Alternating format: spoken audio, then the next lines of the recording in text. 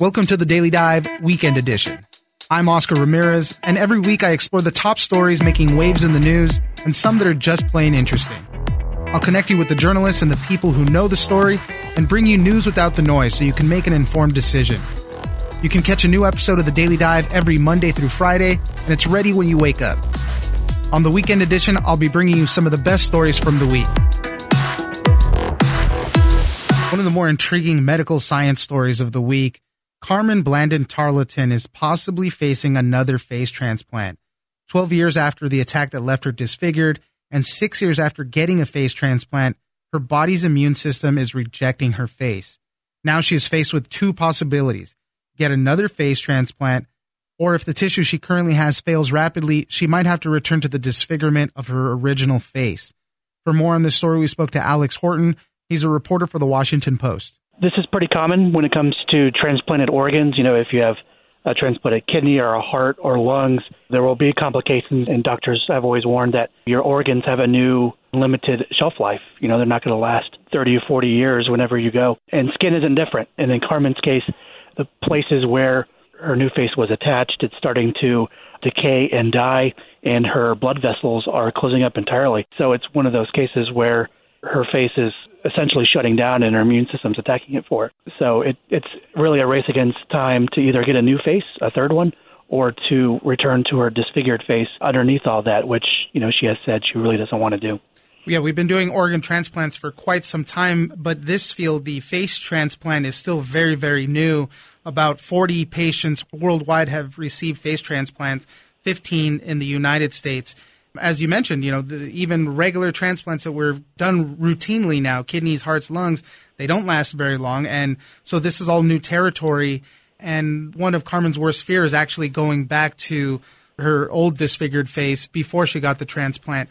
And part of it is they have to evaluate her to see if they could even do this all over again.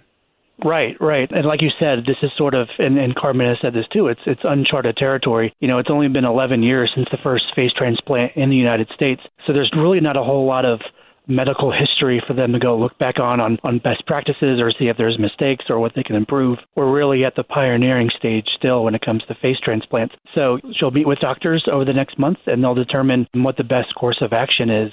It's really heartbreaking for her because after going through all that trauma with her estranged husband in this attack in the first place and finding her footing in the world, she has to kind of go back to almost square one and relearn how to have another face again. Right. As a grandmother, when you have other things to focus on, that can be really draining. Take us back to what happened to her initially with her estranged husband and how she got these injuries in the first place. In 2007, while she was in Vermont, there was a confrontation with her and her estranged husband, and he attacked her with a baseball bat, and he poured lye on her face and other parts of her body, and it ended up burning 80% of her and also essentially blinding her as well. She was completely blind in one eye, and the other one was legally blind. He was sent to prison, and he died recently from medical complications there. But that has left her with a lifetime of ailments and challenges. She had a synthetic cornea put in a few years ago, and that too has failed. So, she has sort of retrograded in another way, which is her vision. And, that's how she was able to gain or regain some of her independence by going to the laundromat and going to the store, playing her instruments, and that too has been taken away from her. Yeah, I think she's applied for a guide dog now, and we'll see how that ends up working out. But yeah, it's just a very interesting look, and famously, we all remember the videos and the pictures of when it happened when she first got the face transplant, and it was a medical miracle at that time, and it's just tough that this is happening to her all over again. I think they say that they're going to evaluate her for about a month before they determine if she can get a new face transplant. Right, and it's a reminder that pain and trauma endures. She has been very open about what the attack did to her and the challenges she's had to overcome. But, when the news cameras go away and the reporters go out the door, she still has to live her life full of these challenges. So it's just another reminder that even though she's improved her life greatly since the attack, every day is a difficult challenge for her. Yeah. And improving her life that much, she definitely attributes it to that face transplant. She doesn't want to go back. So we'll keep following on this story and see what develops. Alex Horton, reporter for the Washington Post, thank you very much for joining us. Thanks for having me, Oscar. Checking in on the immigration front, You've heard all about the crisis at the border and the influx of migrant families seeking asylum. But what happens after they're released into the U.S. and they're waiting for their next step in the process? Oftentimes they're exhausted, sick, out of money, and it's up to local border communities to pick up the tab for helping them out. Alan Gomez, he's an immigration reporter for USA Today, joins us to talk about how local governments are spending millions of dollars to care for migrants after they're released by Border Patrol. So basically, as we've seen over the past year or so, this massive influx of mostly Central American migrants who've been coming over, we hear about what happens when they get to the border. We hear about sort of the conditions that they're in Border Patrol facilities along the border. But after that next phase then kind of disappears. And what was happening throughout that whole period when we were getting these record numbers of people coming over was that Border Patrol was realizing that they were at capacity, couldn't hold all of them in their facility, so they were releasing mostly families. So think mothers with children, fathers with children, in some cases just whole family units. And at first they were just started dumping them in cities, leaving them on street corners, leaving them at bus stations with little to no advance warning to local officials. So a lot of these local governments along the border started seeing this, started asking Border Patrol what was going on, realizing that this was going to be an ongoing thing, and then deciding that they had to do something on their own to try to help these people and at least get them some basic level of care. And to clarify, these are migrants that requested asylum, went through the initial process, and then were released into the general population, basically awaiting their next step. Exactly, yeah. A lot of them were those who requested asylum. Others are seeking other kinds of relief, but the basic idea is the same. They were initially detained, they were processed by Border Patrol, and a determination was made at some point that they could be released into the United States to await their next hearing in immigration court, basically. Local governments have spent at least $7 million over the past year to care for thousands of these undocumented migrants after being released by the federal government. One of the first examples you start off with in your article is San Antonio. They received more than 31,000 migrants released by Border Patrol. For folks who don't live near the border, San Antonio is not on the border. They're more than 150 miles away, so this is a city that's just not used to processing or handling a bunch of migrants who have just crossed that southern border, and they just were dropped off in the middle of the night off of a Border Patrol bus, and so local officials had no idea what to do. They didn't even know the right department to call within Border Patrol because they just don't deal with them very often. So the city started taking a lot of different steps. They started setting up a processing center for them to come in, provide their information to help get them at least food for a day or two, get them shelter for a day or two, and the most important part is helping them make phone calls to relatives that they have in the United States to coordinate transportation from San Antonio onto where they were eventually going to go. One of the other cities that had some pretty crazy numbers was Deming, New Mexico. The migrants that were dumped there were numbered 7,500. And this is a community with a population of 14,000. So basically half their population in migrants were dumped in that city. It was a sort of chain reaction where you had El Paso, Texas, which is the westernmost city in Texas. I mean, they were just getting absolutely overwhelmed by people who were being dropped off in El Paso. So as El Paso would reach capacity, Border Patrol would pretty much just go to the next city up. So they started going to Las Cruces, New Mexico. Then they moved over to Deming, New Mexico. And by the end of this peak period in Albuquerque, New Mexico, which is 200 miles from the border, they started seeing some migrants getting dropped off there. And yeah, Deming, like you said, it's population of 14,000. They got more than half of that in the number of migrants that were dumped off there, and they had to end up shelling out at least $500,000 to care for them and to take care of those migrants. City leaders from both political parties are very frustrated with the administration for what they think of as something that the federal government should be handling. They don't think they should be taking the brunt of this. Congress has set aside $30 million to reimburse border communities as part of the spending bill that passed last year. But still, in some cases, it just takes forever to get any type of money back. I think McAllen, Texas, mobilized a bunch of money to help people. I think it took them about a year to get any type of money back. This was going back to the migrant crisis that happened in 2014. So the process is very slow, and these community leaders, city leaders, don't know if they will get reimbursed or anything.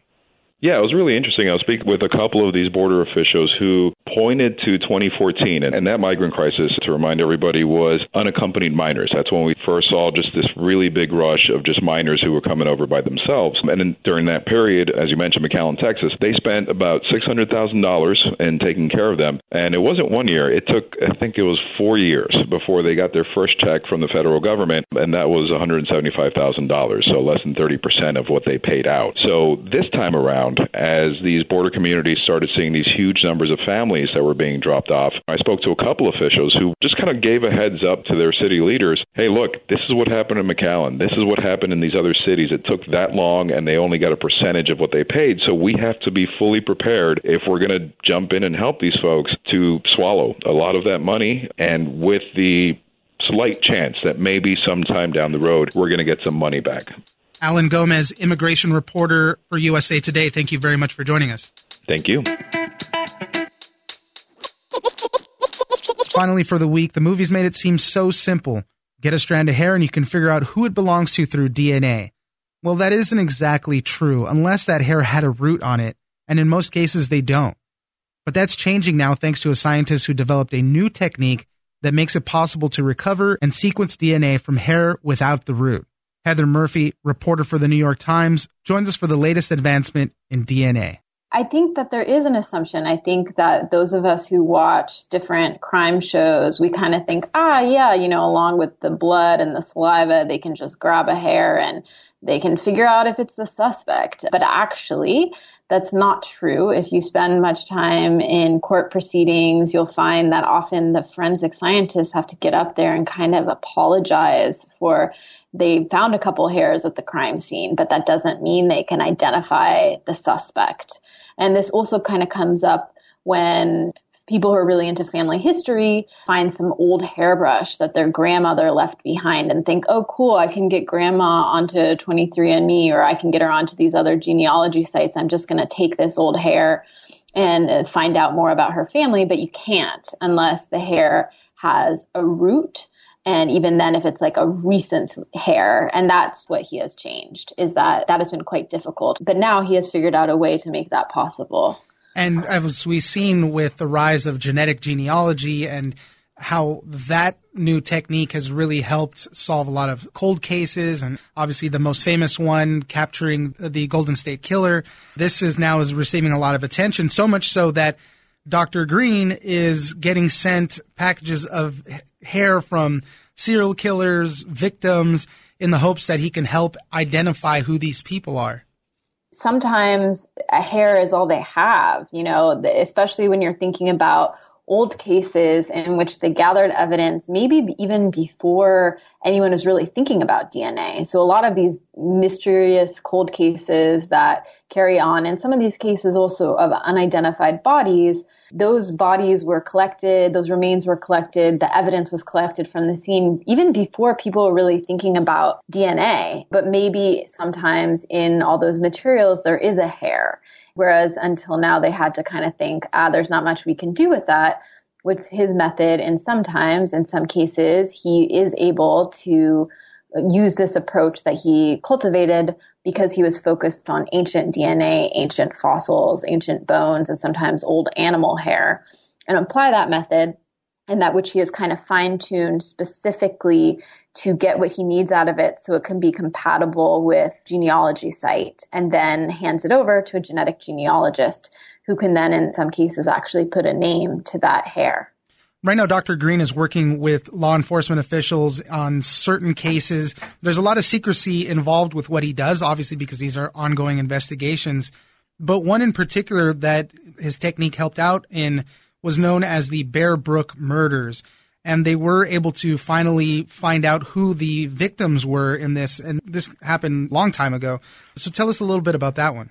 It's interesting because the Bear Brook murders, which is this case that has had all these ripple effects for genetic identification, that was actually sort of one of the first crossover cases that was used by Barbara Ray Venter, who went on to crack the Golden State Killer case, which then launched the expansion of this technique. So it's pretty interesting that one case not only really spawned genetic genealogy as an approach to solving crimes, but also really spawned this other thing, which was that, so the situation was this: Dr. Barbara Ray-Venter, who's this former patent attorney who is interested in genealogy, was laying there because she was recovering from a back surgery and she was kind of bored. And she had gotten connected through this strange course of events to this case in New Hampshire, where there were a woman and 3 girls' unidentified bodies, and they'd been found in barrels in a state park. And in order to start her process of identifying them, she needed to get some DNA out of there. But they had been there, and there had been rain and years of rain and sun and everything else. And so the DNA was degraded even in their bones. In the end, they were able to successfully get DNA out of one of the girls' livers. But in the other cases, they really had no way to get any DNA out. So she was kind of frustrated because she couldn't help with this case if she couldn't get any DNA out. And that's when she read this article in which Dr. Ed Green was mentioned. This was another weird case of a casket that was dug up from the backyard of these people in San Francisco. And she saw something about hair, and she thought, okay, he was able to get some DNA out of hair in that weird old case, this hair that had been there in this little tiny casket with this little girl. Maybe he can help me. So she called him, and that's what really got this momentum going, was that she asked him if he would be willing to consider whether he could apply what he'd been doing towards this case of the women in the barrels. And pretty soon after, authorities in New Hampshire sent him hair from that woman and the girls, and he got to work trying to figure out how to apply this technique towards their hair. It's just so fascinating how DNA technologies have expanded and changed over the years, and we're able to do so much more now with less. Who knows, maybe we will get to catch up to where TV and movies put us, and, we can find any little piece and extract the DNA from there. But that's kind of where things are moving. Things are changing. We're learning more things about it. And from my understanding, in order to identify a person, you need something called nuclear DNA, which is different from other sorts of DNA that you can get off of things from hair and whatnot. What do we know about how this technique, how this process works? To be clear, he is not the first ever scientist and the first ever person focused on ancient DNA to get this golden nuclear DNA out of hair. Really, what he did, his innovation is kind of a two-parter in innovation. I mean, as he's kind of put it to me, people in the forensic world, they don't exactly read ancient DNA papers. Why would they? So these are kind of two separate worlds. So the first part of his innovation is really just essentially that he was bridging the gap between those two worlds. By Barbara Ray-Venter calling him up and asking him if he could help, he was applying this knowledge that he had had a very large role in helping facilitate, but he was one of many people who kind of been advancing this field of ancient DNA. So the first part of his innovation is that he was applying this method to getting that golden nuclear DNA that he had been using for old bones and animal hair towards hair from a crime scene. So that was fundamentally the first part of that innovation. And the second part of that innovation is then, the way he put it to me is that it's one thing to get nuclear DNA from a Neanderthal or an extinct cheetah, but you're not trying to find that cheetah's relatives. You're not trying to find that Neanderthal's relatives. You're not trying to figure out which Neanderthal was that, which cheetah is that. So when you're actually trying to not just learn about this Neanderthal or this cheetah, but you're actually trying to kind of place them within the context of their family, their descendants, so you can to identify them, then you need a very specific way of approaching it. And so that was kind of the second part of his innovation. And that's why it took him about a year to fine tune the process between Dr. Ray-Venter's request and when he did this.